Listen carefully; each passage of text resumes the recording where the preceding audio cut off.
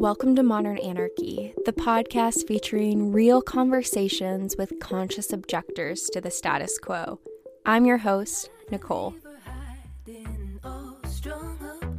I tried to keep her quiet, but she's screaming inside of me. I tried to keep her hiding, oh, shut up. I tried to keep her quiet, but she's a wild, wild woman. Hello. On today's episode, we are joined by somatic experiencing therapist Maggie Palmer for a conversation all about slowing down to land in the present. Together, we talk about the language of sensation, orienting to pleasure, and working through our fears about polyamory. Y'all, Maggie is a very important person in my life that I am so lucky to have in my community and that I care for deeply.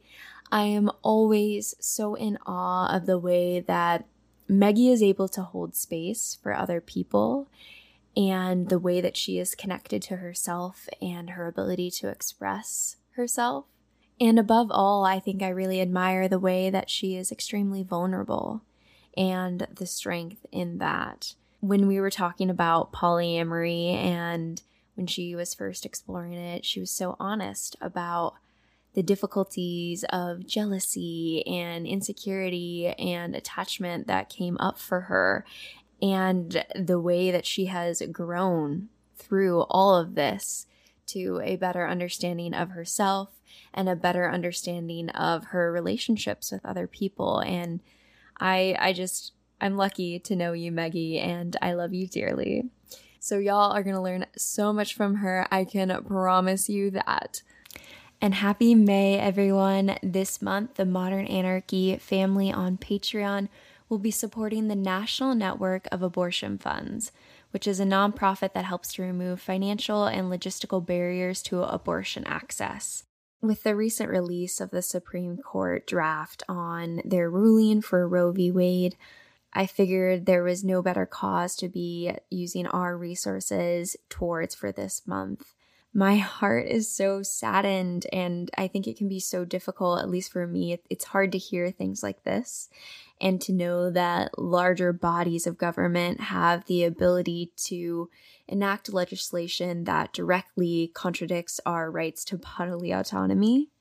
And in that, it can feel like we have no control. It can feel like there is nothing that we can do to really change this situation. And I just want to remind you that your voice is powerful. Your resources are powerful. Forget the Patreon, whatever, do what you can with the resources and the time and the energy that you have to have meaningful conversations, to protest, to learn more. That is where we can focus our direction and attention towards recognizing what is within our control and what is outside of our control, and in that finding peace. So if you want to take action with your resources to support not only the making of this podcast and all the work that goes into each episode each week, but also support the National Abortion Fund and our right to bodily autonomy, then check out that Patreon link below. I also release an exclusive bonus episode answering your Patreon questions just for you about sex, relationship, existential dread, all of the good things. So check out that Patreon link below, and it might feel like we can't do a lot just as one person, but together I promise you that we are very, very powerful. So y'all, tune in. I sound great. Yes. Maybe it's just I don't have the right equipment. Maybe Yes. It's not me, it's the machine. It's the mic. Blame it on the mic. Are you comfortable? I am. Okay, I'm still adjusting this. How do you feel about the sound? Good. Yeah. Okay, good. I've been listening to... Have you ever heard of the show One Tree Hill? Did you ever watch that? I've heard of it. I don't really know. It's very representative of my adolescence. Really? And the three actors who were some of the leads on it have recently started a podcast where they rewatch each episode and talk about it. And there's a lot of...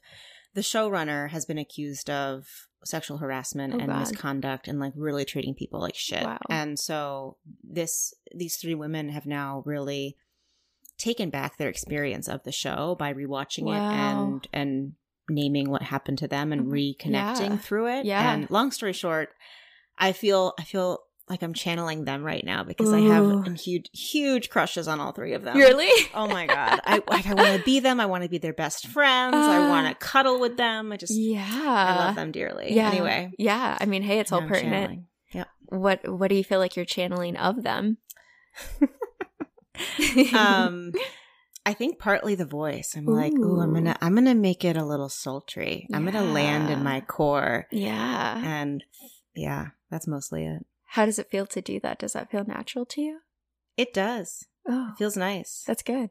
I can feel a lot of vibration happening through my neck, throat, into my chest, and I can tell like the energy is just grounding into my hips a lot right now, and Wow. that feels nice. Wow.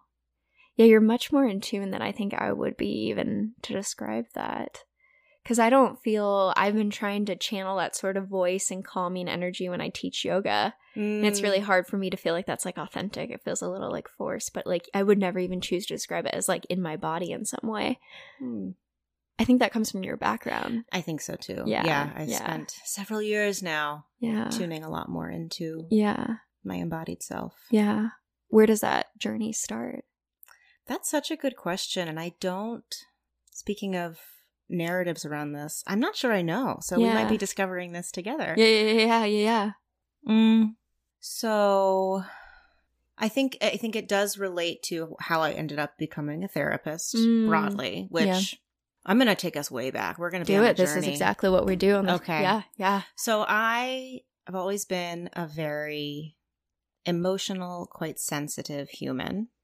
And I think growing up in the 90s and the early 2000s, where mental health wasn't talked about very much, I definitely received the message that I should not be feeling my feelings quite so strongly. Like people aren't going to want to be my friends if I'm sad all the time.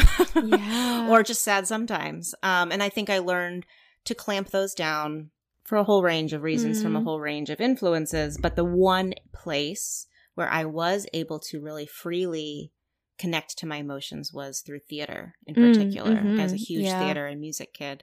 And I always loved to play the very emotional, intense, sad moments. And was quite good at it, if I do say so myself, because I was able to bring real authenticity and would often, it was a huge catharsis when I would cry on stage as someone else, but it was my own emotion, and that felt really safe. And I think since leaving high school, going to college, shifting in and out of the theater world, but away from performance, I've been looking for opportunities to connect to my emotional self more genuinely, more freely. And I think that's probably what led me to therapy, because I realized, I'm looking for more emotional presence in myself. I'm looking to feel more connected to all parts of myself, because when I'm not, I'm anxious and unhappy and lonely. And then I realized this field that I was peripherally interested in for a variety of reasons, if I wanted to serve well in it and show up for people, then I needed those same values and intentions I had for myself. I needed to cultivate in a professional setting too, to help other folks land in their full selves, connect to different parts of themselves that might be scary, might be threatening. Circling into then somatic work or feeling fully embodied, partly through grad school.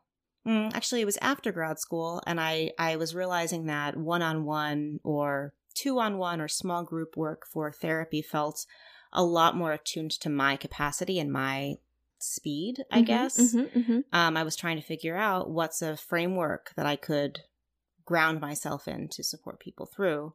And that's how I discovered somatic work, because I realized in order to connect to my whole emotional self and support folks connecting to all different aspects of themselves, we've got to bring in the body. Yeah. So much of our culture is focused on the neck up, is focused on cognitive processing, which is a huge strength, but it's only a piece of the puzzle. And frankly, it's a piece of it's like the tip of the iceberg, really, when it comes to the human experience. Yes. And I think that's how I sort of offhandedly went to a community workshop, grounded in somatic experiencing concepts, but using a slightly different method for sharing that information. And I was sitting there hearing about how so much of our culture whether it's rooted in white supremacy, in capitalism, in grind culture, it's all about pushing and pushing and pushing and picking up the pace on the treadmill, when really our bodies, like, that's overriding our bodies' natural flow. And we each have different capacities and different speeds, but we're not machines, and our world really expects us to be machines. Yes. And all of that really resonated. And I realized, oh yeah, I'm forcing myself to move at a pace that's way faster than I need or want it to be. So I started tuning more into what my body was wanting moment to moment, rather than overriding those impulses or those calls for support. Right. You were talking about the difference between the speed that you noticed in your life of trying to tune back in. Could you say more about, like, the difference you notice in different speeds so that other people could kind of follow too, of what does that mean? Yeah, that's a great question. I'm trying to think of a really salient example. Well, I think, frankly, if we think about where we're at right now in this mid-pandemic era, I don't want to say post, I know, but we're still on Zoom a lot. We're still, I think one piece, if you think about how quickly many of our minds move, right? Like, I feel like I'm talking a mile a minute, hopefully. No, hopefully you're good. I'm not. But oftentimes the mind has a much faster pace than the body, right? And an example of that might be, well, I guess I'll turn it back to you first. Sure. Like, I'm curious, when I talk about the different speeds or paces, is there anything that you think of for yourself that relates or resonates? I mean, I think of going off coffee very recently and how that has been such a speed shift of my just mind, because coffee is a psychotropic substance that affects our mind state, right? Yeah. And so I've been a little bit calmer, not so rushed. Yeah. And how do you notice that? I that's a hard question, I guess. Yeah. So I'm like, interesting.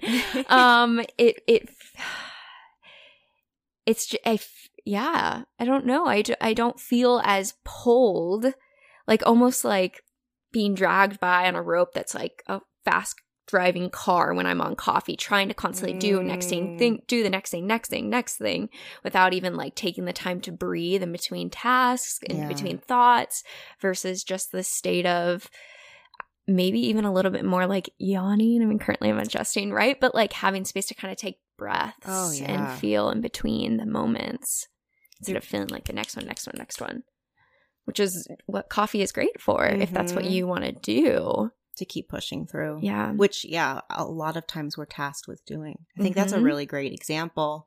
And that's certainly something I think about a lot and try and encourage other folks to start considering for themselves, this idea of these transition points, rather than bolting from task to task, whether that's mental or an actual activity that you have to engage in.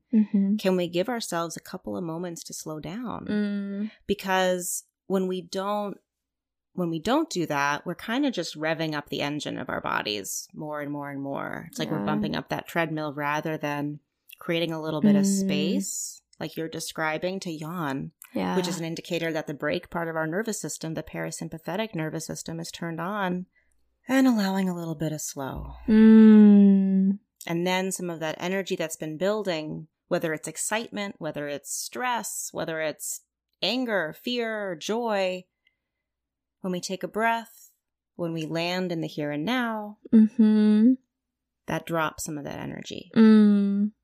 I like this. I don't know if other people would like this. I feel like our world is directly against what you're saying. Yeah, especially, I think it is. Right? Like, I mean, I know I always talk about Instagram and other things like that, but like any social media, even news, that you're just constantly scroll, new thing, Facebook, endless scrolling. Like, we're not really taught, I feel like, as a culture to ever pause, at least in our Western culture. No, I think that's really true. And I agree. And I wonder too, though, for folks who might have some, what's the right word? This might sound kind of sus. I'm going to bring in my kiddos' language here. That's pretty sus, Maggie, right? I just wonder, like, a question I often ask my clients when they're coming in to see me is, well, I frame it first as this. If I were to ask you, Nicole, or anyone, like, how do you notice when you're feeling stressed? I feel it in my chest, probably mostly.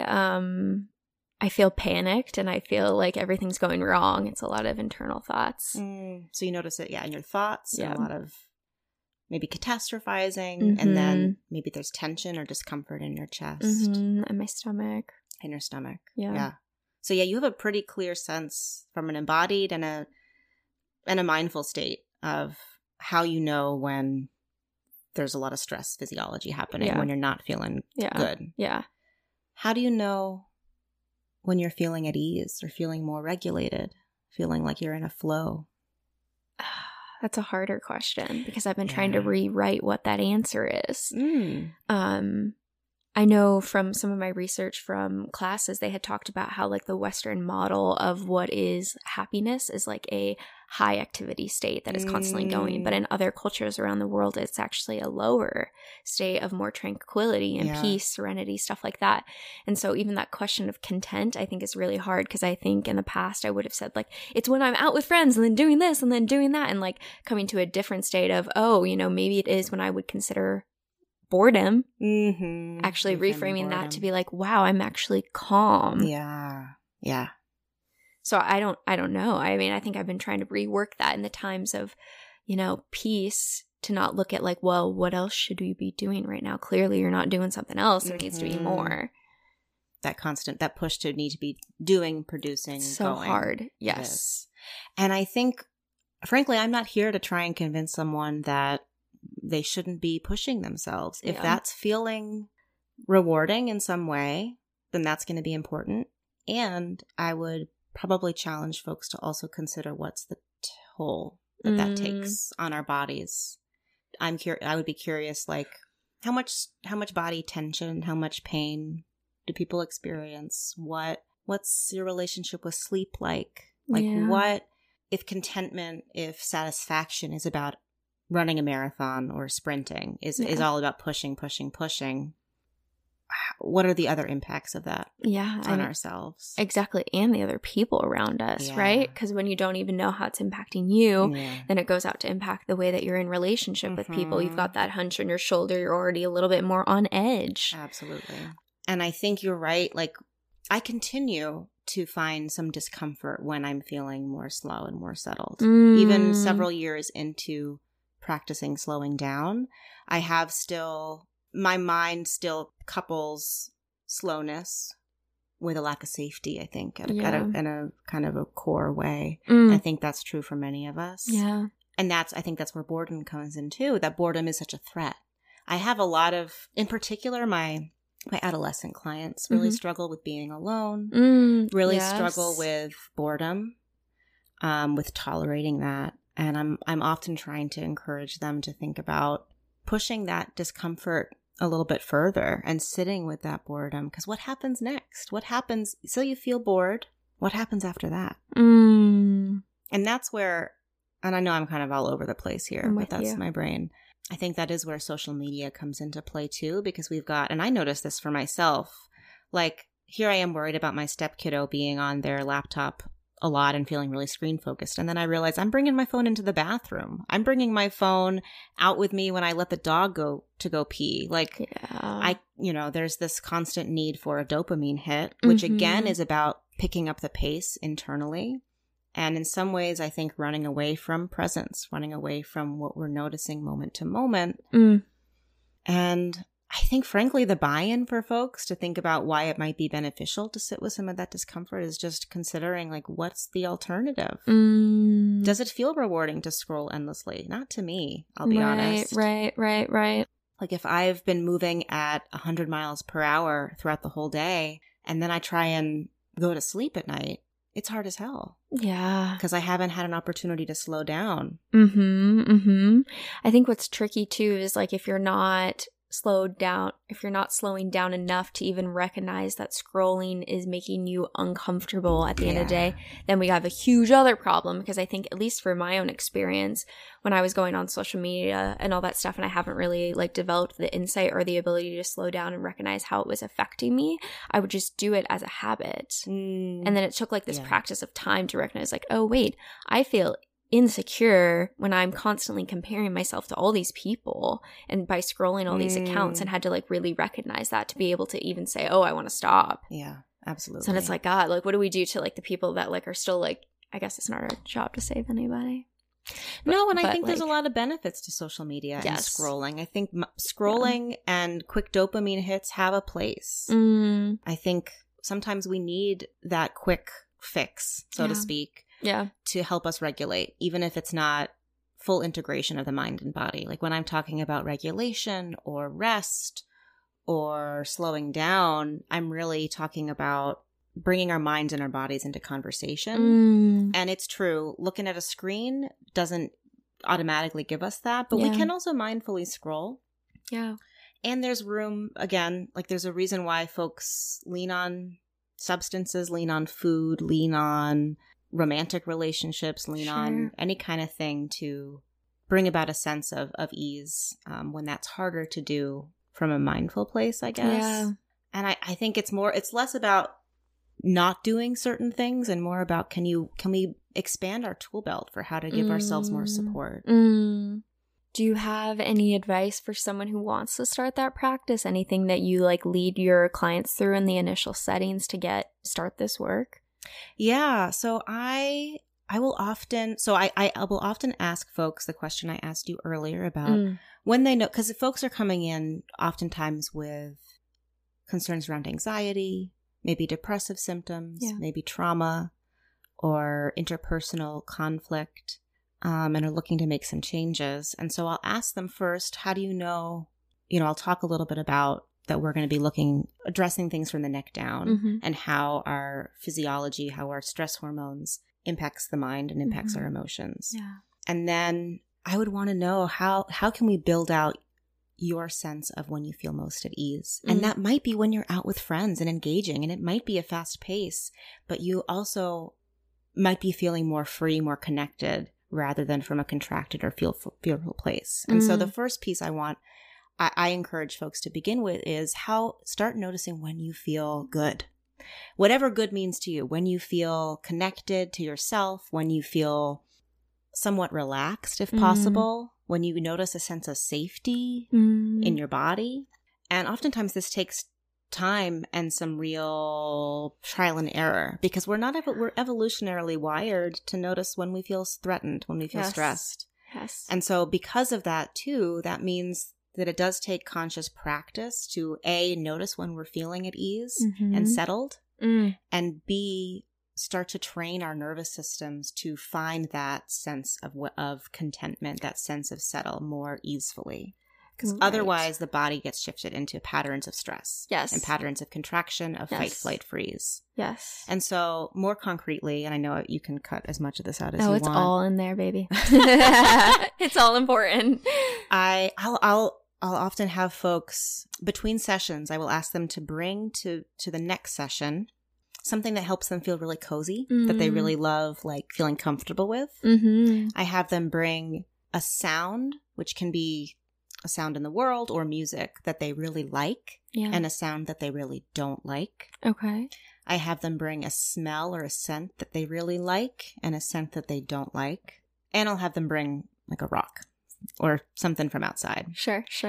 And then we talk through and really just experience how they know what they like and don't like. How they know that this sweatshirt or scarf or pillow is really comforting for them.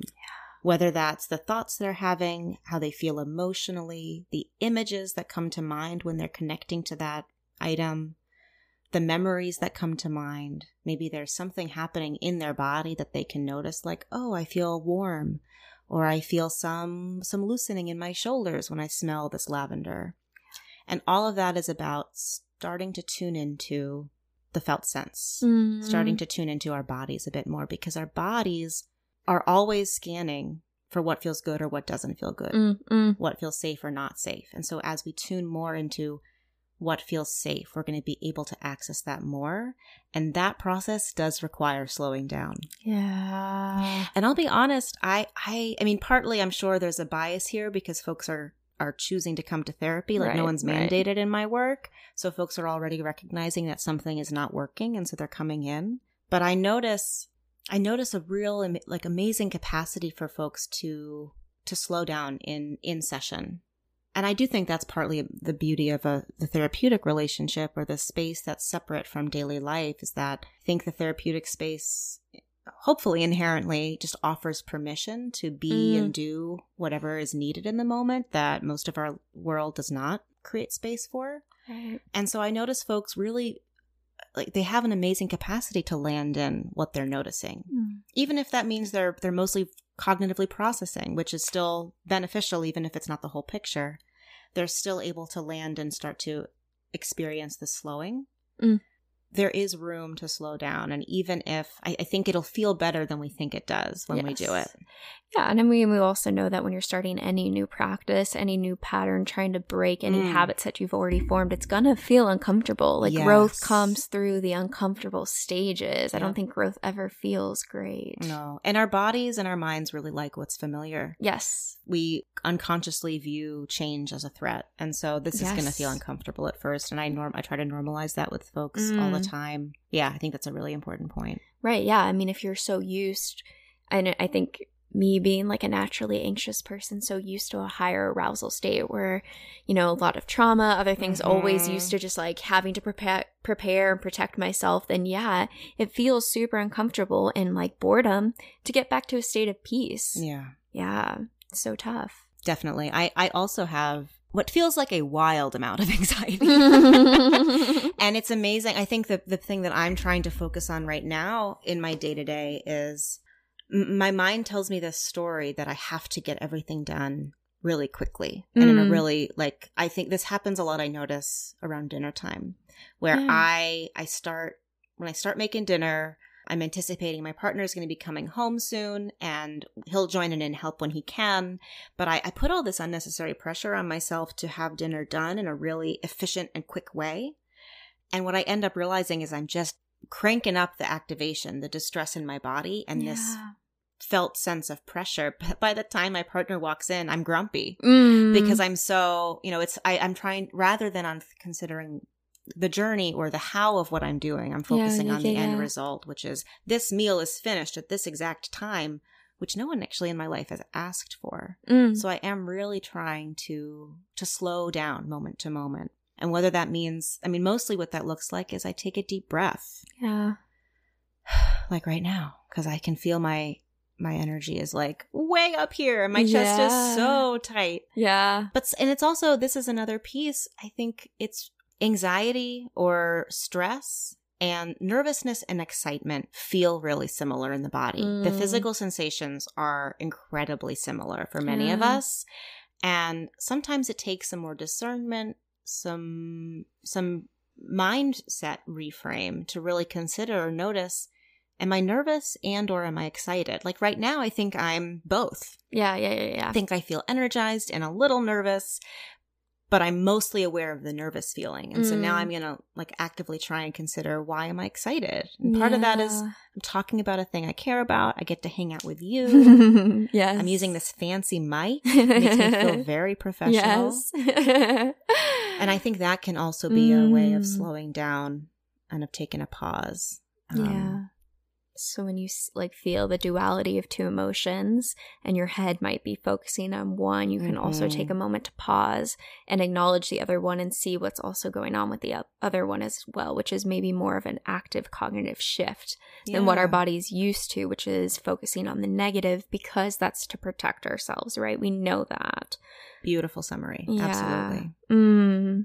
In starting to tune into our experience and bear witness to ourselves, we're also being curious. And when we are accessing curiosity, we can't be both curious and in a survival or threat response. And so oftentimes, just the very practice of asking ourselves or asking a client or a friend, what are you noticing in your body right now? What are you aware of in the room? Can shift our mind and our body out of a stress response, out of everything is bad, I need to push through, or I'm shutting down, and into a place of, I wonder, what's this like?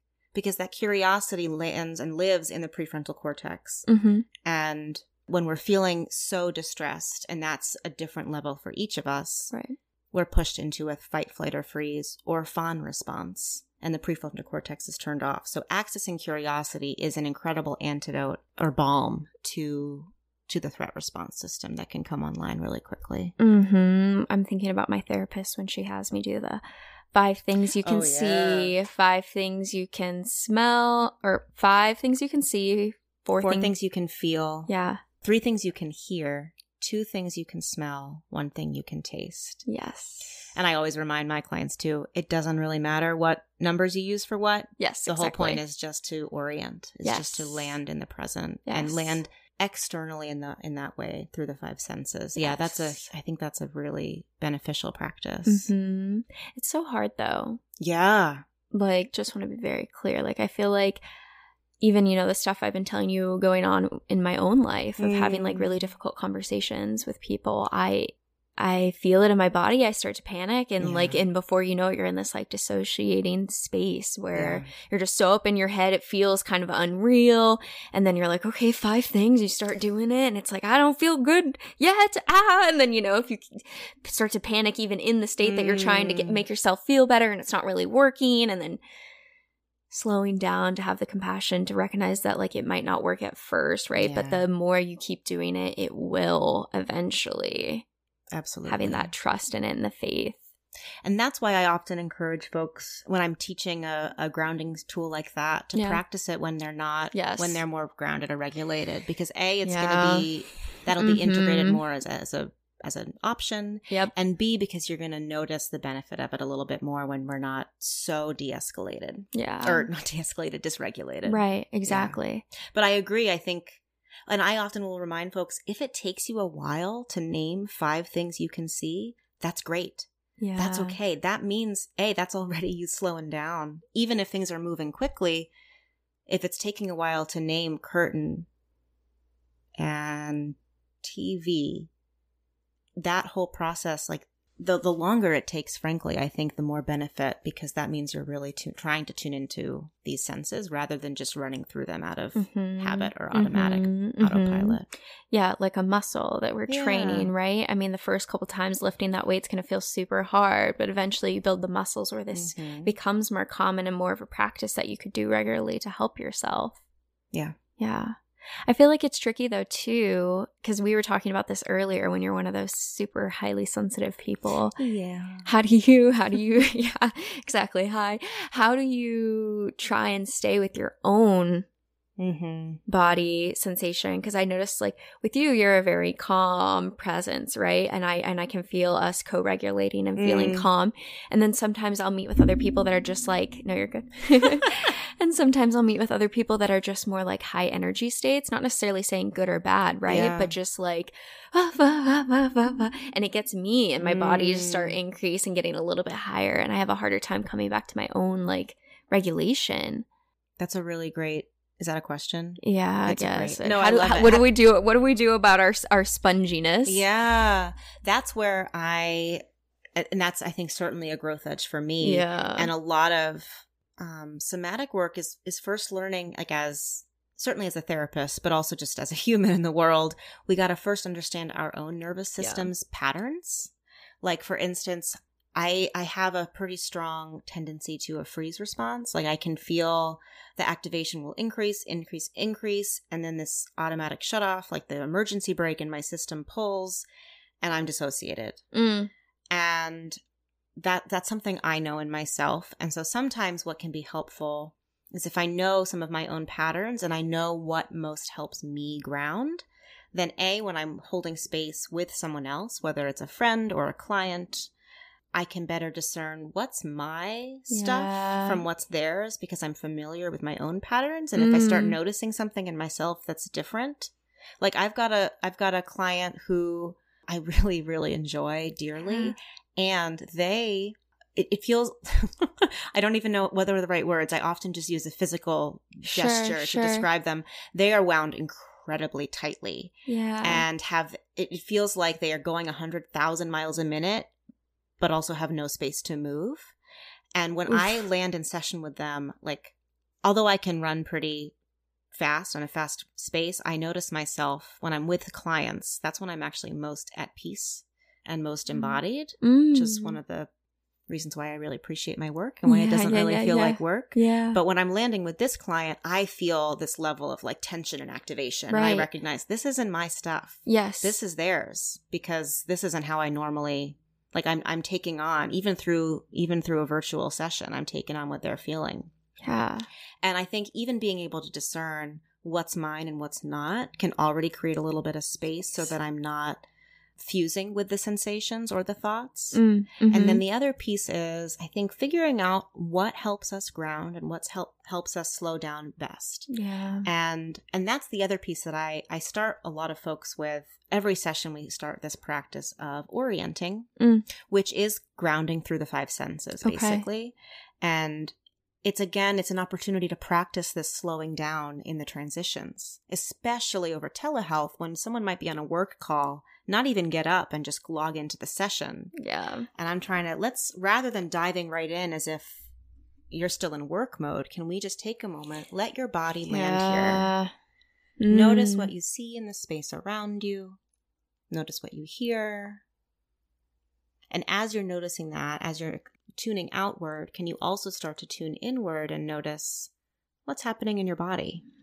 And that process, I think, can be a really helpful one when we are sponges, which many of us are. And so figuring out, like for myself, I know the breath, tuning into my breath is really grounding. And I know that tuning into touch, like feeling my hips on the cushion, feeling my hands on my thighs right now, that helps me come back into my body, and I can just notice some of the energy dropping. I've also learned for myself that when I orient to sight and to nature, so especially that's moving slightly. So like in the space where I'm often practicing therapy in my home, we've got a lot of plants and we've got a ceiling fan going, and that often invites the leaves to quiver.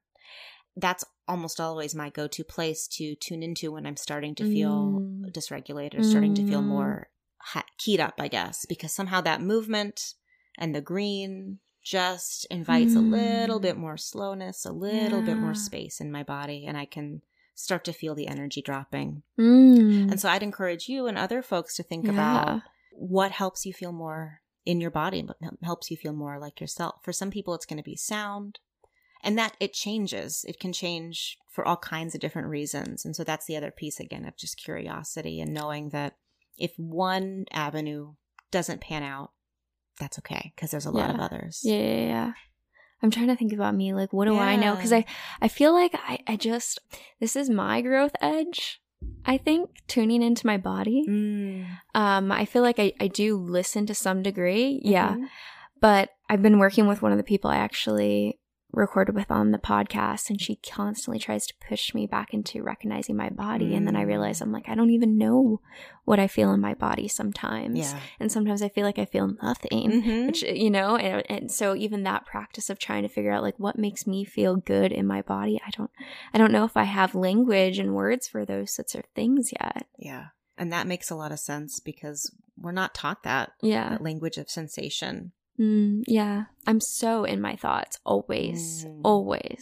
Like there's never not an area of growth, right? There's never not a time when there's thoughts going through my head about something. Yeah. And I don't think the goal is to not have thoughts, right? But even if you have them, can you bring your attention somewhere else, even for just a couple of moments? Yeah. I read so much of the Buddhist texts and like the things I learned from yoga as a yoga instructor, and try to come back to like, I am breathing. Like the thoughts are still focused on the sensation. So it's not like there's no thoughts, but like that's not where I'm at. Like my thoughts are about abstract ideas, future, past things.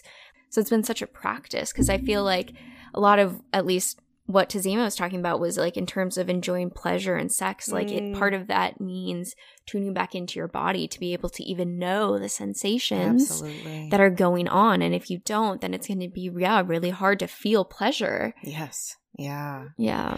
I would wonder too, setting aside time intentionally, because I think you're right. Like when we're already feeling, when we're in an anxiety or shame spiral, when our minds are running a mile a minute, it's astronomically harder to slow that down. And so I wonder about starting to build in a practice of giving ourselves body dates. I don't know. I just made up that phrase. Sure. But the idea of, like, for me, taking a bath is hugely grounding. Same. It feels so good. And so whatever it is for you, if it's a bath, if it's a massage, if it's a walk, if it's listening to a certain song, Yeah. and then intentionally tracking sensation or bringing some curiosity to what you're noticing in different parts of the body when you're already feeling at ease, to build in that practice again, to flex that muscle. Right. That's another thing that I'll guide clients through, because most folks who I'm talking to at first don't have much connection to what's happening from the neck down. I ask, what are you noticing? And they say nothing. And I normalize the heck out of that, because nothing is still something, first of all. And second of all, even if there's nothing happening that you're aware of in the body, you're more aware of your thoughts, that's still something that we're tracking. That's still some awareness of our experience that we have. So I don't want to discount that. Exactly. And it can be helpful to practice noticing sensation. So I will facilitate what's basically a guided meditation where I'll invite folks, can you notice your feet on the floor? Can you notice, and then getting more and more specific, can you notice your earlobes? Can you notice the hair around your neck? The hem of your pants against your skin? And just trying to hone in to what we're experiencing in these smaller moments of the body, and even zooming out to notice external experiences and sensations too. Yes. I love all of this. It reminds me of, what I hope to do in yoga too when I'm teaching people, right? Moving through those meditations of, can you feel your toes up into your body? All of those things that I feel like so much of our lives we're up here in our heads because society is telling us that's where all the answers are. You know, like I feel like Western medicine and knowledge has never really respected any of the body's knowledge to some degree, right? And so, we don't necessarily listen to all those pieces. And so, I'm always trying to get people to go back into their bodies, and I think myself included, even if that be slowing down to enjoy a piece of a cutie, right? Like you take one bite, and how can you like actually taste that bite rather than just eat it as food and digesting it so quickly that it just passes on by. Right. Yeah. Mindful eating is definitely something I could probably learn more about, right? Like that's like, right? All these things like slowing down to chew your food. It's so hard. It does. I think it especially, well, I don't know about especially, but I think the eating piece for me is definitely a growth edge of trying to slow that down. Because there is something that feels, got this little voice in the back of my head saying, I don't have time for this. Or I can't just be with my food, just with my experience of eating. And if we can expand our capacity to sit with some of that discomfort, I think there's something really cool on the other side of it. Yeah. Yeah. Because we're not computers, exactly what you said earlier, right? We're not machines.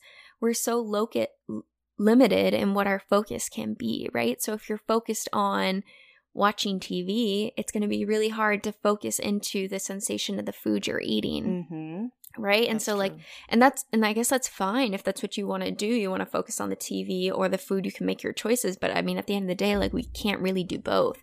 Even when we were having lunch earlier and I was eating, like I couldn't eat and really listen to you and enjoy the meal while also listening to you. And so at the end of the day, I pick which thing do I want to tune into, which is then the conversation. That, I think that's the myth of multitasking too. Yes. Like, yes, we can do that because we have to in a lot of contexts, but I do not think that the human body, I don't know about the mind, but the human body is built to multitask in the way that we're charged with these days. Well, I think there's so much benefit and real need to slow down. That is the motto. But to really give ourselves the full experience of any one moment. Yeah. I think a lot of the hesitance or resistance around that is, what if I don't like that moment? That's why and when the practice of letting a moment just be a moment, letting a thought just be a thought, letting a sensation just be a sensation comes in. And that's also so much easier theorized than actually put into practice. And I definitely feel that. Yeah. And I think you're so right too. You mentioned how much curiosity and connection to our bodies, our felt sense, can also teach us a lot about what we enjoy, about what feels good, sexually, emotionally, energetically. And I really think that's the other piece. Like my ask or invitation for everyone would be, can you start orienting toward pleasure more? Pleasure in the broadest sense, whatever you want that word to mean. But can you start tuning into what feels good safe, comfortable. That doesn't mean we ignore what doesn't feel good or safe or that we avoid it. Certainly not. It doesn't mean we don't try and challenge ourselves to expand our tolerance for discomfort. What I'm really asking is, rather than just focusing on what's hard, can we focus on what's soft too, or invite some of that? Mm-hmm. Yeah, when you were speaking, I was thinking about the slowing down, I feel like allows us to taste the richness that is life, right? I mean, food is a great analogy and example, right? Yeah. Like, we're like having the most delectable chocolate and trying to swallow it whole. It's like, sure, you can. You'll taste some of it, but maybe if you let it sit on your tongue and melt on your tongue and actually taste it, the full layers of the decadency of the pleasure that is before you, you would actually feel the richness. And so, yeah, I think sometimes a lot of our culture is, one thing to the next. And in doing so, we're missing out on the richness of what is before us. Yeah. Yeah. I don't have a concrete connection, but I keep thinking about demisexuality as we're talking I'm so about ready this. for it. Yep, let's do it. Well, I have a concrete connection. I think the reason why demisexuality would be related to this is because to even know whether you're having a sexual desire for someone, there is this level of attunement with your body, right? Yeah. And so if you know that you don't just have that sexual desire for other people without that emotional connection, that takes a connection to your body first to even recognize that difference than the normal society of allosexual people and however they function, right? I just dissociated, I'm going to be honest. I Oh, don't that's know okay. why. That's okay. Yeah, what's coming to you?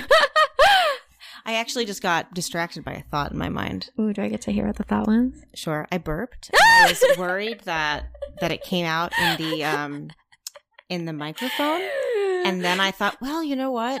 A burp is an indicator of regulation. So if it was, I can, and then I thought, oh shit, Nicole's saying something really meaningful. And I've just thought about my burp this whole time.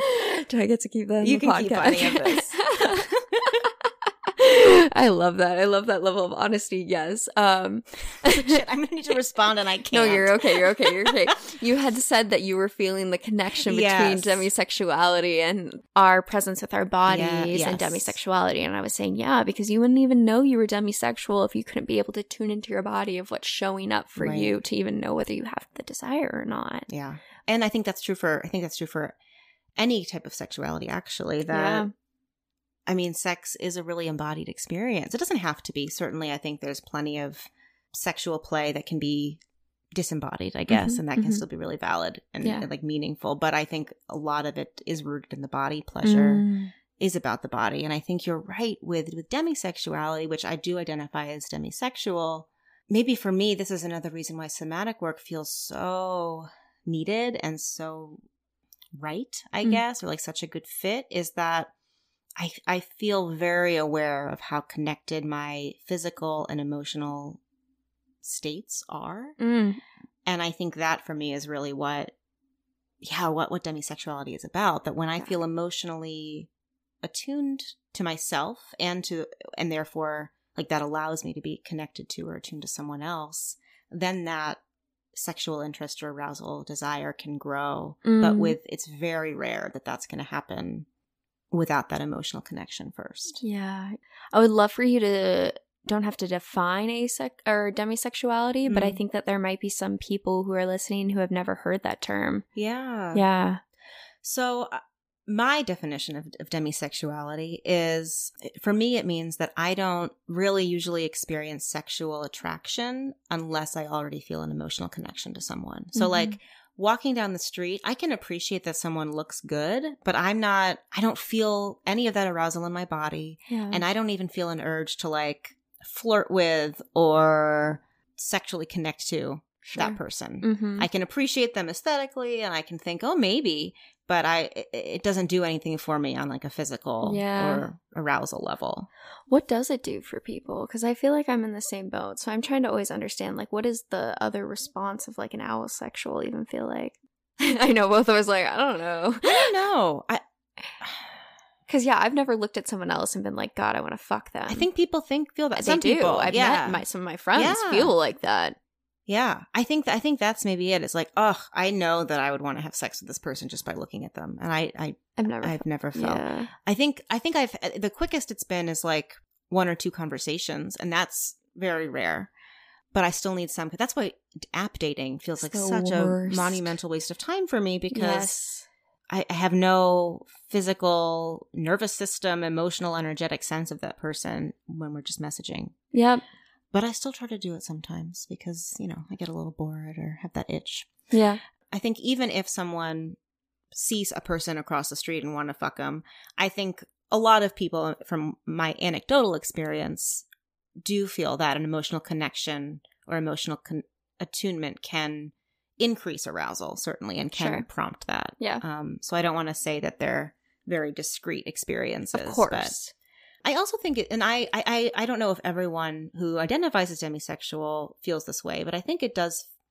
I've heard about demisexuality, that it exists on the ace spectrum, that it's connected to asexuality, which I think makes a lot of sense for me, but it also feels very confusing because I'm also very it's a lot of information for all of you listeners. I'm a really sexual person, not all the time, but I can be, and it's this weird, sometimes frustrating mix of I want to have a lot of sex, but there's not very many people who I want to have sex with. And as a polyamorous person, that's more of an option because I am open to different kinds of connections, even if I have partners. It feels like a walking contradiction, even though I recognize it's not. Yeah, I would love to hear more on what those different states are and what it means for you to be a contradiction. Oh, would you? Okay. Yeah, I do. Yeah. I think sometimes I just wish it were easier for me to feel attracted to people, or that it felt more clear cut. Sometimes I can't tell for a while. And I think part of that is also being socialized as a woman and not really recognizing or fully knowing on like an embodied level that sex can be for me too, until I was in my maybe early 20s. Wow. And so I think there's still a lot of unlearning that I've been doing of I should be attracted to a lot of different people, or I should like X, Y, or Z with X, Y, or Z person. And so I think sometimes what gets confusing, it's a mix of things. Like, yes, I am demisexual. I'm also still learning how to identify and trust my desire, and also trust that when I don't feel desire, even if I think I should or a part of me wants to, and learning how to really hear and feel that no. Yeah, and honor that and not push yourself past or into something that doesn't feel authentic to your body and your soul. Yeah. That's another thing I talk a lot about with clients, is especially with AFAB folks, or folks who are assigned female at birth, is tuning into the embodied no and learning how to really honor and name that. Because we're not socialized to set boundaries for ourselves, to say no. We're really taught quite a fawn response. And so I think that's definitely a growth edge of mine too. Could you say more on what the fawn response is? Yeah. So we know about, many of us know about the reflexive survival responses of fight, flight, freeze. The fawn response is, and those all exist like across the animal kingdom, right? Or for the most part, especially mammals, particularly mammals. The fawn response is more uniquely human. And it is another self-protective trauma response. And the basic, I mean, it's very related to people pleasing, but like the undercurrent of it is really, if I can please you and make you, whoever you are, happy, then I'll be safe. And so this can often, look like when we've got primary caregivers, people who are responsible for our safety in some way or another, and maybe they're emotionally volatile or going through a lot of stuff themselves, which I have lots of empathy for, but are knowingly or not knowingly putting some responsibility on their young ones, on the kiddos, to regulate them. And so then the kiddos start to internalize, okay, if I need to make you feel good, because if you're good, then I'll be good, because I'm still reliant on you for safety, for security, for love, because I'm a young person and I'm still learning how to be independent. And that's a response, I think, that can be developed certainly in early childhood, but also in abusive dynamics, among partners, in friendships, in the work environment. I mean, really, when there's anyone who in a real or perceived way has power over us, and they're expecting us to, verbally or overtly or not, are indicating to us that we need to do X, Y, or Z to keep them happy and make us feel secure, then we're shifting to a fawn response. And that fawn response can be just as reflexive as the fight, flight, and freeze. That I'm going to immediately yell at someone. I'm going to kind of shut down. I'm going to run away. I'm going to appease. It's hitting me some kind of way. Yeah, I just have to say. I can feel it and see it. That's so fair.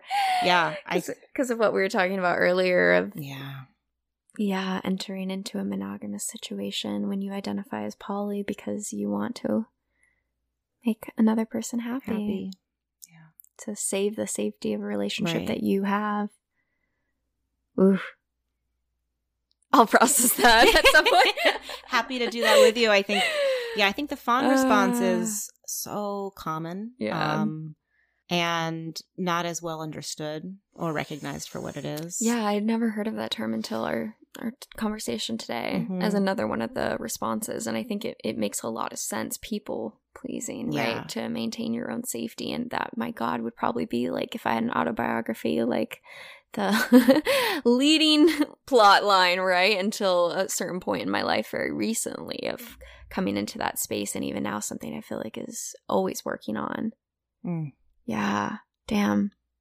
And I think the big piece too is that it, just like the fight, flight, freeze, it can be reflexive. And so it's certainly we can start to find other ways to respond to a real or perceived threat. And it's happening at a body level. So we can't just tell ourselves not to fawn. Yeah. Just like we can't tell ourselves when we're really distressed or activated or upset not to have this impulse to run or to yell at someone.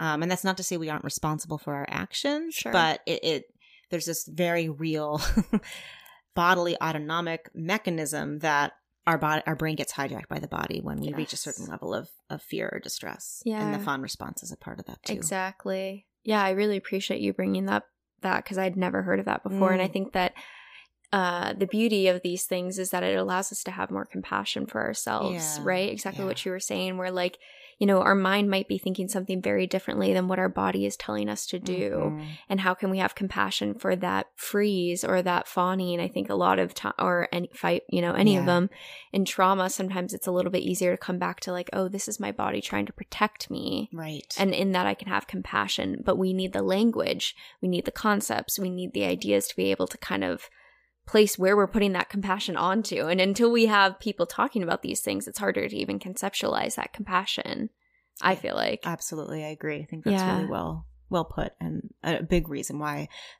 psychoeducation or just giving some more information can be so helpful. Language. And giving more meaning and context to some of these very, you know, we talk about trauma, and I think more and more there's an understanding that trauma is something each and every one of us has experienced to differing degrees. Yes. It is a part of the human experience. It's not, it doesn't make us wrong or bad. And it's not even an outlier, you know, like so much of, frankly, being born is a trauma to the child and the mom or the parent who's giving birth. And, you know, trauma is something that our bodies are built to withstand, are built to move through. And there are very real impediments culturally, globally, inter and intrapersonally that can interrupt the healing from those experiences. Yes, 100%. Yes. And so because of that, we have compassion for how hard this work is. Because it's not going to feel great that first time you're trying to slow down, trying to bring a little bit more of a slower pace to your thoughts, to your actions, to how you're moving about in the world, because there's years of other things that have piled up to tell you otherwise. And so we want to have compassion for all the other aspects that are impeding us and getting in the way from doing this sort of work, and recognize that it's going to be a journey. Yeah. I feel like to getting more comfortable and into this space. I think that compassion is where we can also start to take more accountability for change and recognize we can't shame ourselves or other people into different behaviors. Yeah, isn't that crazy? That's what people try to do. I mean, it makes years of like, you know, even test taking, other forms of discipline and teaching that are all based on this sort of like shame failure model, rather than, you know, actually being able to, I don't know, what was the other way? What did we just say? Compassion, cultivating compassion for others and self-compassion and empathy. That compassion doesn't mean we just let ourselves or other people off the hook, so to No. speak. It means we love each other and ourselves into knowing and challenging each other and ourselves to do better, whatever that means, or to grow in the ways that we want and need. Mm-hmm. And I think part of that too is also recognizing what it means to be human, right? Like you have compassion. We don't let ourselves off the hook for the things that are bad, and we recognize that's part of like the human experience is growth, learning, and that we all have the capacity to do absolutely horrendous things. And we probably will make mistakes and hurt people, for sure. you know, and we'll experience our own pain. We'll feel sadness and jealousy and anger and fear, and that's actually us just living the full range of humanity, of what it means to be human. It's not something to avoid or to fight against, even though it doesn't feel good. As someone who's still learning how to feel her feelings, I lifelong process. The therapist here is Yeah. encouraging folks to just create some space for what's arising, and then my partner tries to offer me the same thing, and I'm like, no, I don't want to. You make space. There's my fight response. I feel that though. That's how we're able to look at other people, I think, only to the level of compassion that we've been able to grant ourselves. Yeah. So if you don't have that compassion for yourself and when you mess up, I mean, how are you going to be able to give it to other people? I think too, if we can't give ourselves that kind of compassion and understanding, it's going to be really hard, maybe not fully possible, to actually receive it from other people. Like, I think we can love people and others even if we don't love ourselves in the exact same way. Yeah. But I don't know that we can receive love in the way that we really deserve and need if we're not able to offer ourselves that. I would agree. What a 100%. loss. What a missed opportunity. Yeah. Even though I'm still working on self-love, certainly. Yeah. It's a journey, right? And I feel like every day it gets deeper in some way and the more holistic, at least for me, I don't know, right? Like I have had very like perfectionist tendencies. And so letting those go and learning to love the human sides of me that I maybe would have given a value judgment of negative, you know, learning to love all of that in a holistic understanding of myself has, I think, allowed, more space to be loved, which is a beautiful thing. Yeah. Yeah, I don't know where I'm going with that, but that's okay. I'm sitting with it. That's the beauty of relationships. That's the beauty of therapy. That's the beauty of healing spaces, of modalities that can allow us to open up to receive more love. And I've always tried to tell people about that, about therapy. If you have no one else to do it for yourself, right? Like, my God, like, you'll be able to have more love for yourself. If it's not for you, for your kids, you'll be able to have more love for them, you know? And I think that's where I was, I think certainly focusing on the self and our relationships to ourselves is important. And I think being able to zoom out and think about how we are connected to and what it means for us to be part of this puzzle piece of our communities, whatever, and families, is another really helpful and needed way for us to develop compassion for ourselves and for others, that we don't exist in a vacuum. Yeah, and exactly. We don't have to do it all alone either. I don't think self-love has to be cultivated alone. I don't think that's possible. We learn how to love ourselves from how we were loved when we were really young. And certainly how we continue to develop loving, and by loving relationships, I don't just mean romantic, I mean friendships, other kinds of relationships. Yes. There's a lot of ways to learn how to care for ourselves and tend to ourselves with compassion. And I feel like that's a lot of what we talked about today, right? Yeah. Learning how to tend to ourselves with compassion. How do we tune into our bodies and in tune to the wisdom that it's trying to speak to us? How do we slow down? How do we connect to our sexual desires and honor them, right? All these different pieces about what it means to honor ourselves. Yeah, honor ourselves and be able to honor the other people in our lives who we care about. How, like, the interconnectedness, I think. And I think just as you're doing a lovely job of kind of bringing it home. And I think, too, being able to slow down and tune into ourselves, when we're more present with ourselves, we can be more present with each other. Exactly. And that's why I'm so grateful for my work, because I get to practice that and set those intentions every day. Yeah, I think that is true. We can only be as present with others as we are with ourselves. Yeah. saw something like that on Pinterest. Oh, God. No, but it's true, and I loved it. It was something where it was like, caution, like people can only meet you as far as they have gone with themselves. Yeah. And I was like, damn, that kind of hits. And I've held on to it in a positive Pinterest find. But like, you know what I mean? That's the modern age. Yeah, I saw that quote, you know? Yeah. But yeah, I think it's really, really accurate. Yeah. Yes, and this is exactly where I was like, hey, is it fair to have a boundary that your partner goes to therapy or something of similar level of introspection? It's like, yes, because I want to be met in that same level. Right. Well, and frankly, I think it's okay to have any boundary because that's just about your behavior. That's not about what anyone else does. Yeah. If it were a rule, that would be a different thing. That's true, but if it's a boundary enough that I would leave a relationship for it. That just means you're considering what are my future partners. Yeah, what are the distance? Yeah. What distance do you need between you and someone else? And if Yeah, therapy is a part of that. That's absolutely. I like that way of looking at it. What distance, not like an ending of a relationship, but what distance, right? How do we recalibrate the way we're connecting with people? Like, yeah, if that's a boundary for me, then I need more space so it's not so close. It just takes on a different form. There's another SE exercise I do with folks where we talk about boundaries and I help them think about speaking of boundaries and of distance, what's your ideal personal space right in this moment? And we start to feel that out. Is the separation, what's it made out of? Is it translucent? Is it opaque? Is it malleable? Is it like a tough metal? Is it sort of ooey gooey water? What do you need to feel grounded and centered in yourself? What kind of space do you want to have surrounding you to separate from everything else? Yeah. It's a fun one. I love that because it provides almost like a tangibleness in the idealization or the thinking about it. I don't know what words to use for that. I think it engages the imagination, it engages the visual sphere, the metaphoric. I think it's an expansion outside of just tuning into what am I noticing in my body, which is not always accessible.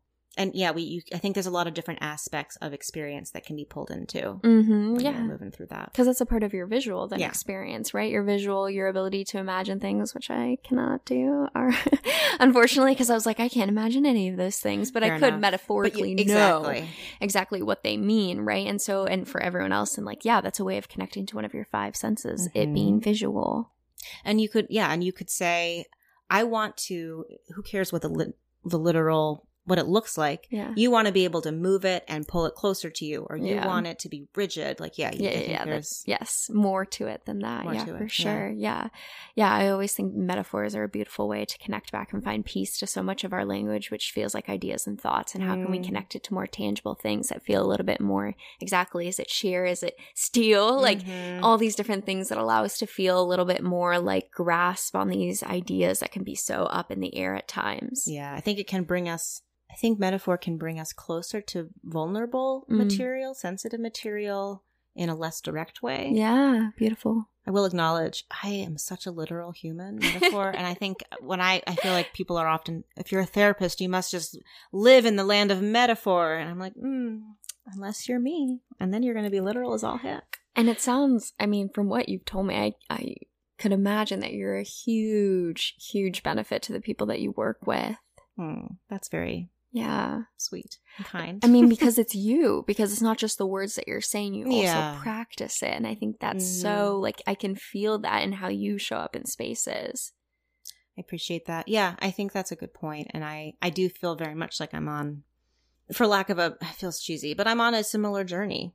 And I do think that personal experience helps me support folks too. I don't often bring that in, but there are moments that I do where I use my own moment-to-moment experience to kind of acknowledge, like, hey, I'm feeling this, and I don't know if that's something I'm picking up in you, or maybe that's my own stuff, but I'm just curious, what are you noticing right now? Yeah. I think that can help bridge the gap that we both have a lot to offer in this collaboration. I love that. Yeah.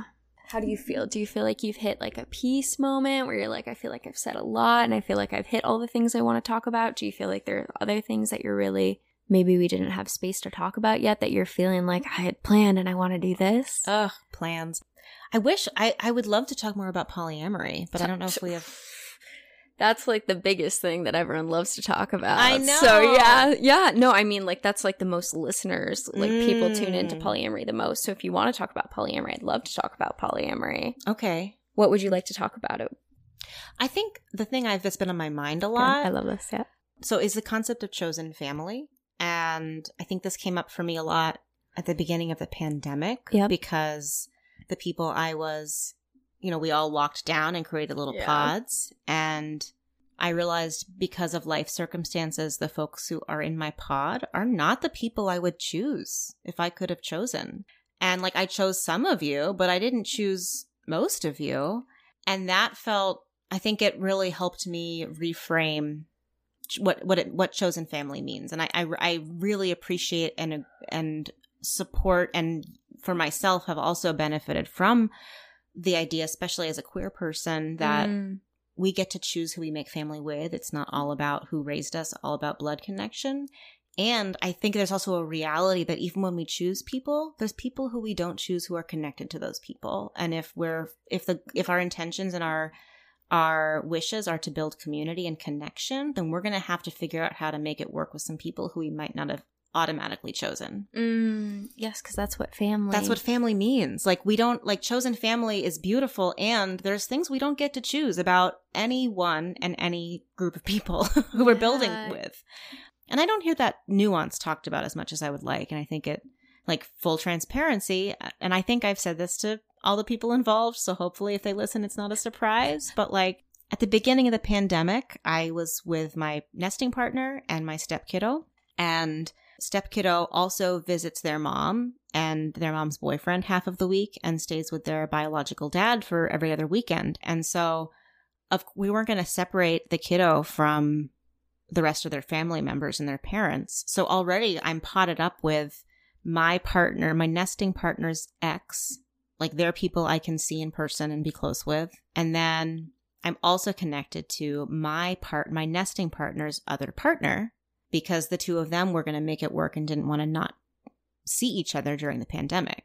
So suddenly the people I can share space with when we're in lockdown are my partner's other partner and my partner's ex. Like, that's how it felt to me in a really reductive level. And I won't lie, that was challenging because I couldn't see my best friend who lived around the corner. Yeah, wow.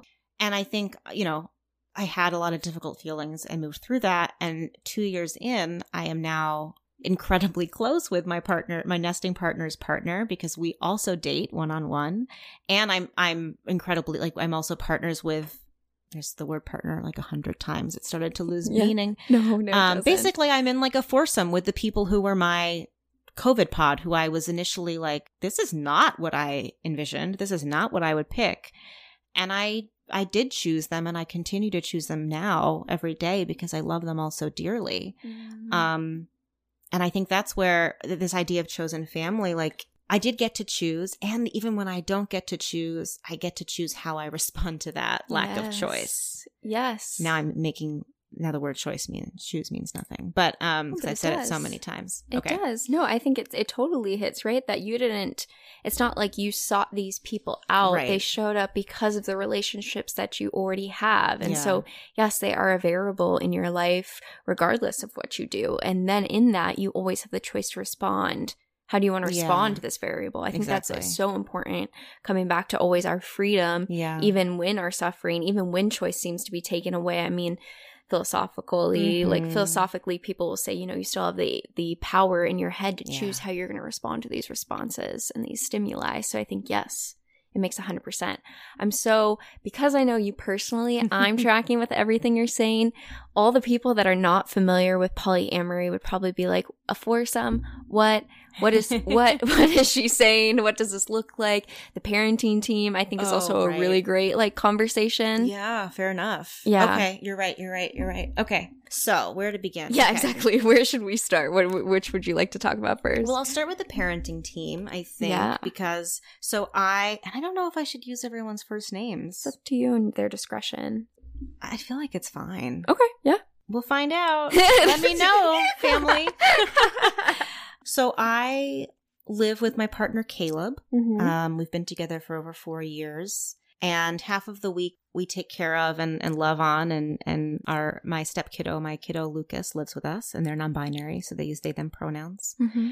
And Luke has 2 other sets of parents in addition to me and Caleb. So there's 3 homes that they rotate between. They've got their mom, Nicole, and her boyfriend, Ben, and then Luke's biological dad and another stepmom figure, Adam and Basha.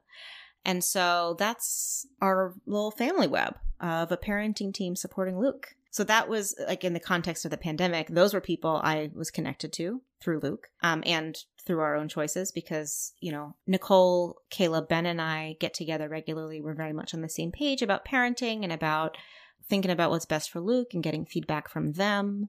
We do regular family dinners and coordinate all kinds of things together. We're figuring out summer camp right now for them.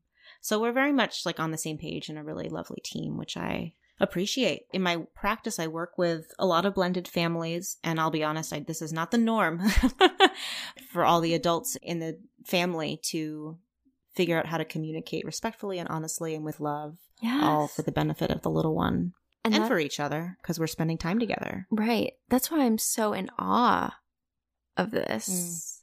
Right? Fair enough. I think I feel like I come in with the least amount of difficulty navigating this. Yeah. Like I really admire and appreciate Nicole and Caleb and Ben who have navigated a lot of different changes in their relationships. Yeah, that's and true. Really, you know, we all really anchor in for what's best for Luke and how can we care for ourselves and for them and for each other in a way that aligns with helping Luke grow up to the person they want to be. And that's what I'm in awe of. That right there is like these people are coming together to defy our cultural norms that say this is how you raise a child and to put down those expectations and to work and come together for the unified goal that is the best well-being for Luke. That's amazing. Yeah, I agree. And I really... Like, I recognize, I'm sure there's I know there's challenges in bopping between households. And also, it feels so nice to me to have such a wide network of support for our kiddo. Mm-hmm. And I think it's really cool for them, too. Like, I don't want to speak for them, but I see the ways in which they turn to one of us for one thing. They turn to another one for something else. Like, they're getting a lot of different models for how to be a human, for how to be in relationships. And I really do appreciate and feel really honored to be part of that family structure because it's no small feat on all of our parts that we make this work in a loving, respectful way. Yeah, absolutely. And then to navigate all those various dynamics. I mean, so were you poly when you met your partner? No. I had tried polyamory a couple years prior, and it was not a good experience. I don't think I was ready. There wasn't a lot of space for me to talk through jealousy and insecurity with my partner, and that felt really alienating. So I actually thought, polyamory is not for me. Then life happened, moved to Chicago, ended a different relationship, and I met Caleb, and we hit it off really quickly. And I knew that he was polyamorous from the beginning and knew that wasn't, that he wasn't going to close the relationship or to be monogamous with me as a poly person. That's not something that would have felt good or in line with his values or his sense of himself. Yeah. And so I thought, okay, well, I'll try and make this work and see how it feels for me. It's been a journey. I think, frankly, I do think this is a nice little transition into talking about our foursome and the family that we're cultivating there. I think it's been a huge blessing. And that word is so overused now. It's hard for me to say without cringing. Yeah. But it's felt like a real gift and a real opportunity to challenge myself of what are the difficult emotions I don't think I can handle, but actually move through, to challenge myself to move through them, like fear, jealousy, sadness, fear of loss, but also to lean into what are all of the amazing opportunities that, for me, polyamory offers, which is that I get to prioritize my relationship with Caleb, my relationship with friends, my relationship with other potential romantic or sexual partners, and honestly, most importantly for me as someone who is unlearning codependency, is I get to prioritize my relationship with myself. And being in a romantic relationship doesn't foreclose that option, which historically it has for me. And a lot of that's my own doing. I'm not, that's my own unlearning to be doing. But I really think polyamory has helped me unlearn codependency in a huge way. And like I would never have met TK and Tien if Caleb and TK hadn't gone on that date and we hadn't all started hanging out every weekend during the depths of the pandemic. And it's been such an incredible gift. Like, as I said, these are people I didn't think the only people I would be able to see were my partner's partner, who I barely knew. And maybe as I shouldn't be so surprised, I love some of the other people that my partner has connected to. And now it feels just like such an expansive, I don't know, I feel really grateful that I get to feel held and supported by so many people. Like my birthday's coming up and all three of my partners are planning my birthday celebration for me, which is looking forward to. So sweet. I'm so glad you'll be there. Yeah. Like how wonderful that it doesn't have to fall on one person to plan something, and B, how sweet that all three of them are collaborating for little old me. It makes me feel really loved, and I've been able to do that, like partner with the other two when we did the same thing for some other birthdays earlier this year, and it's so nice to just feel like we're on a team together. Yeah, a community, a chosen family that all comes together. Mm-hmm. Yeah. I'm holding space for the fact that you were identified as monogamous, though, and made that switch. I can't imagine that was an easy transition at first. No. Actually, I asked Caleb to be monogamous with me at first. Really? Yeah, wow. And he said no. And I said, fair. And I need to take like a week or two to think about if I can really do this again, because it had been such a bad experience before. So I took like a week or two without talking to him to really reflect. I think I basically knew that the thing that made me feel insecure was this label of polyamory and my imagination of what that would mean versus the reality of what Caleb was saying to me, how he was treating me, the commitments he was following through on. And I think I realized there's a stark difference between what I'm afraid will happen and what's actually happening. And so that was my anchor. And it continues to be, even though sometimes I get unmoored in my fear, that continues to be my anchor as I'm tuning into the person I'm choosing to be in a relationship with and letting go of the worries and fears that I have that aren't actually about him. They're about past experiences. They're about what I've been taught about, not about monogamy, and about my own unlearning of codependency. Yeah. Monogamy is an equally valid choice, just like non-monogamy. But many of us default to monogamy. We're not choosing it. We can't choose monogamy consciously when all we see with polyamory is our fear. Right. Because again, when we're in our threat response, we're not thinking with curiosity. Our prefrontal cortex is not turned on. We're in a survival mode. It's all about fight, flight, freeze. And so the first step, if we're trying to actually consider a choice that might be threatening to us, whether it's polyamory, whether it's changing jobs, whether it's changing where we live, is to regulate, to ground into the body and try and think more. I mean, that's what I try and offer myself. Like, we can't make decisions when we're in a threat response. We can't make decisions when we're really escalated, when we're feeling defensive, when we're not curious.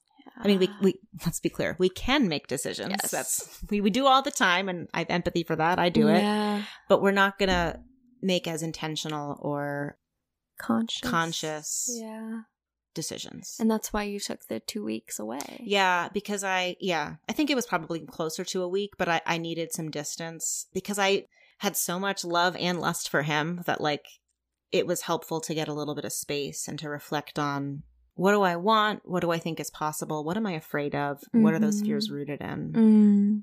And just to clarify, like I continued to struggle. Even in my journal, I remember I wrote, I'm going to give it 6 months. If after 6 months I still feel more distressed than not, this isn't going to work for me right now.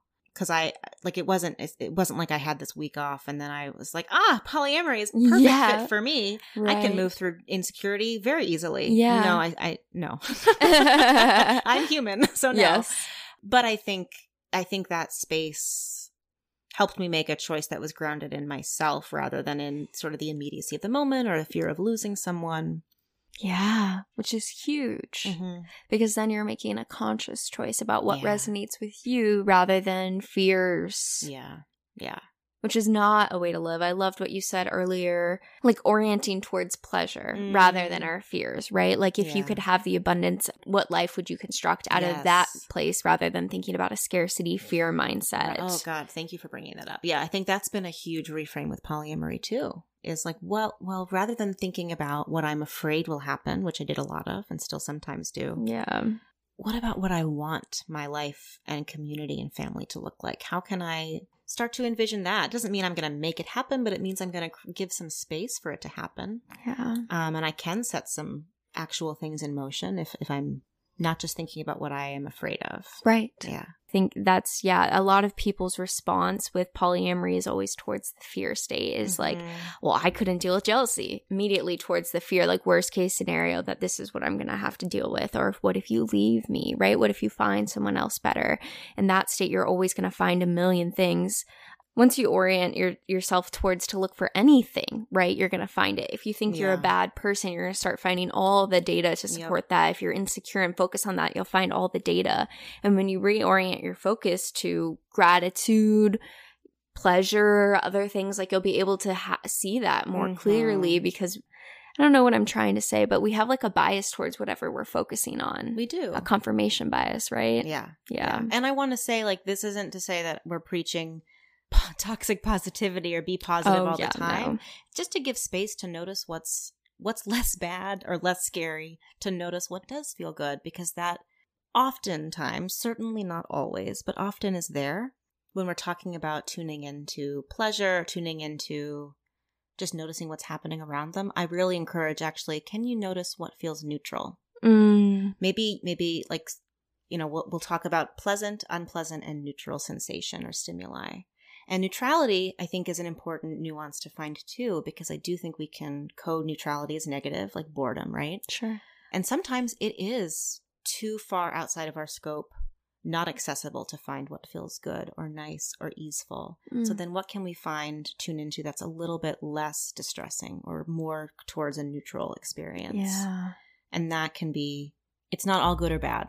There's a huge, huge spectrum of experience, of sensation, of enjoyment. And I think that's really important too. Exactly. Yeah.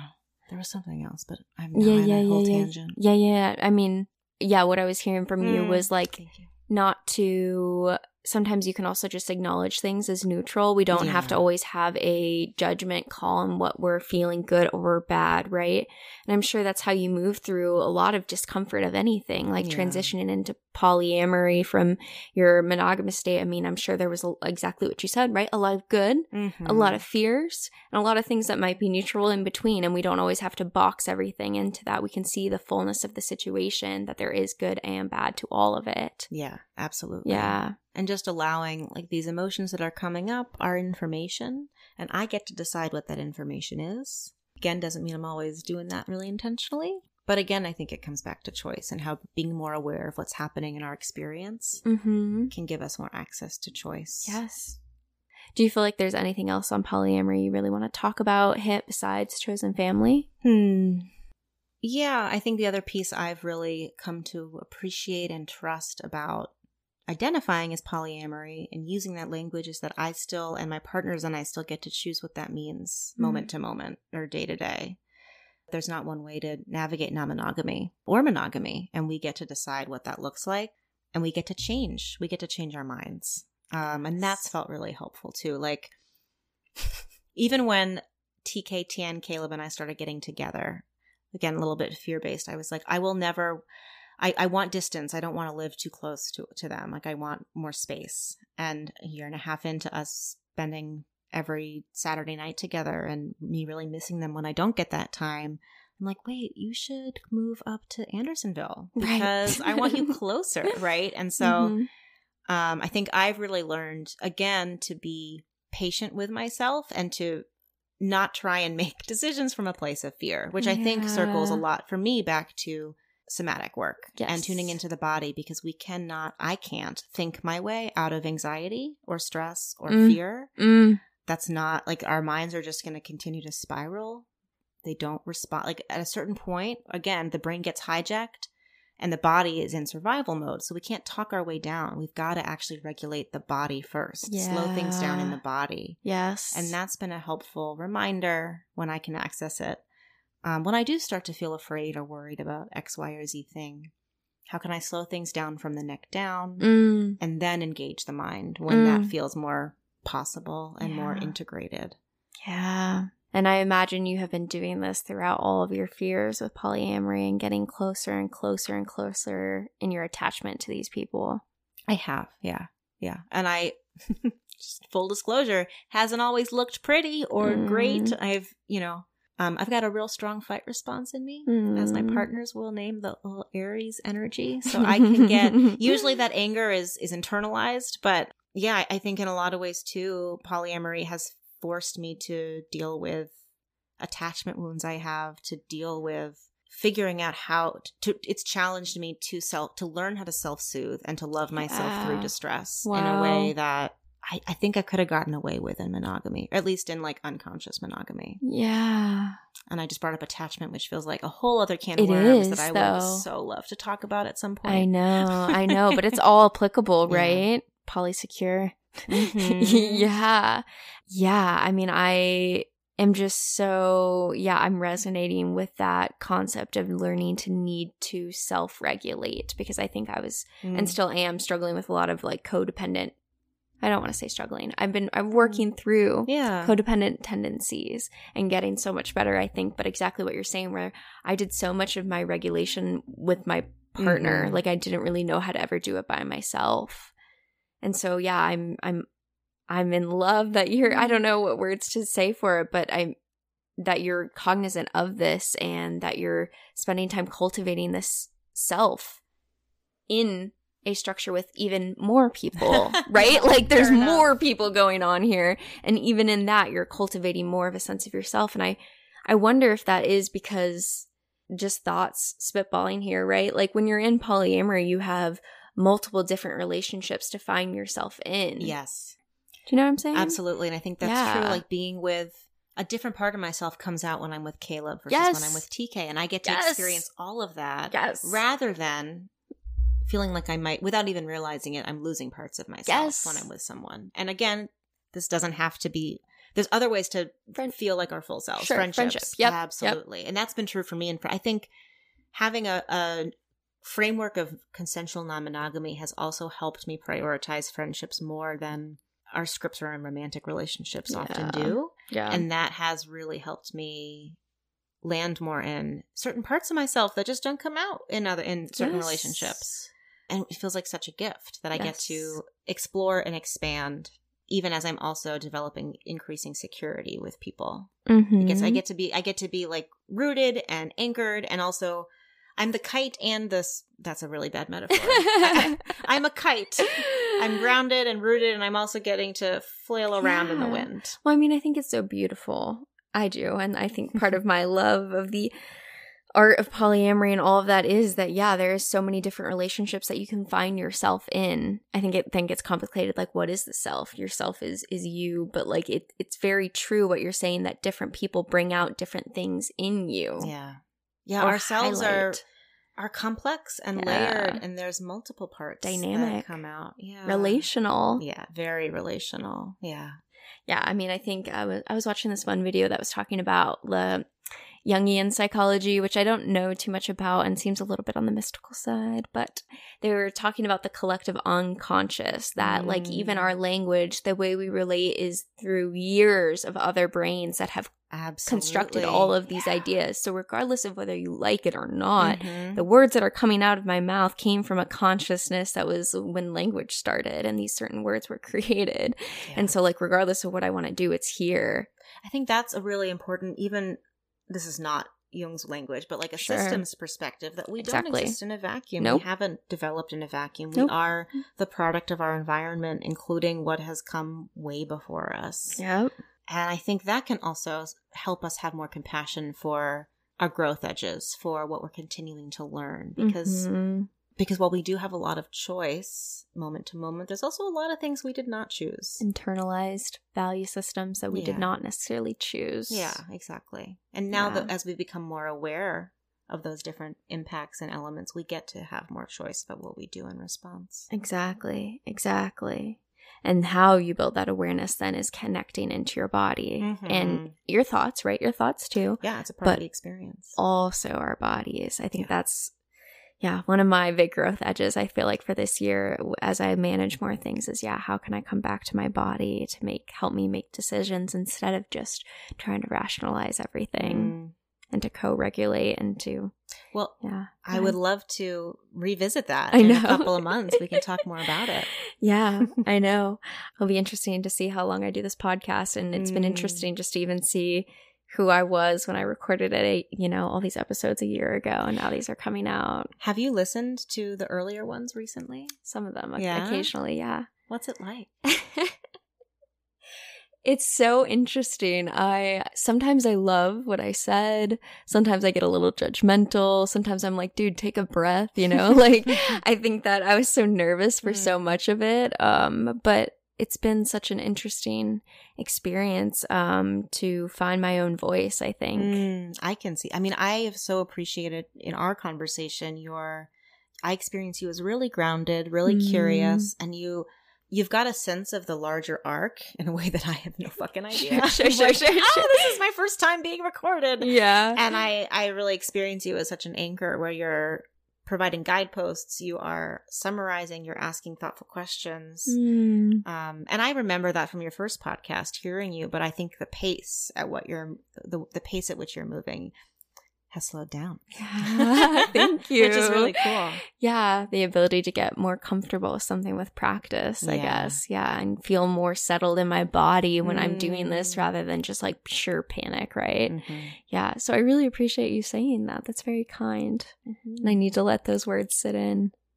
Yeah. I welcome that. Yeah, it'll be interesting. I plan to keep doing it. Cool. Yeah. So, I mean, it's such a fun project, and I think it makes me hopefully a better person too. At the bare minimum, I'm talking to so many random people. It's crazy that are just changing me, throwing out ideas that I just are so different than I ever would have had in my own community, right?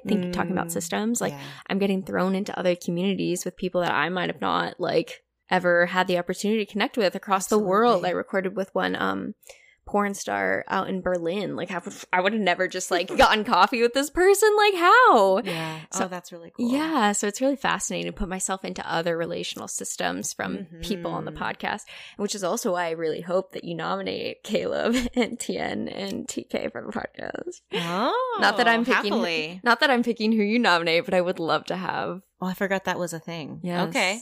Done. Yeah, I know. I was like, I hope this is the beginning. Okay, well then let me ask one last question. What is the one thing that you wish other people knew was more normal? Whoa. Yeah.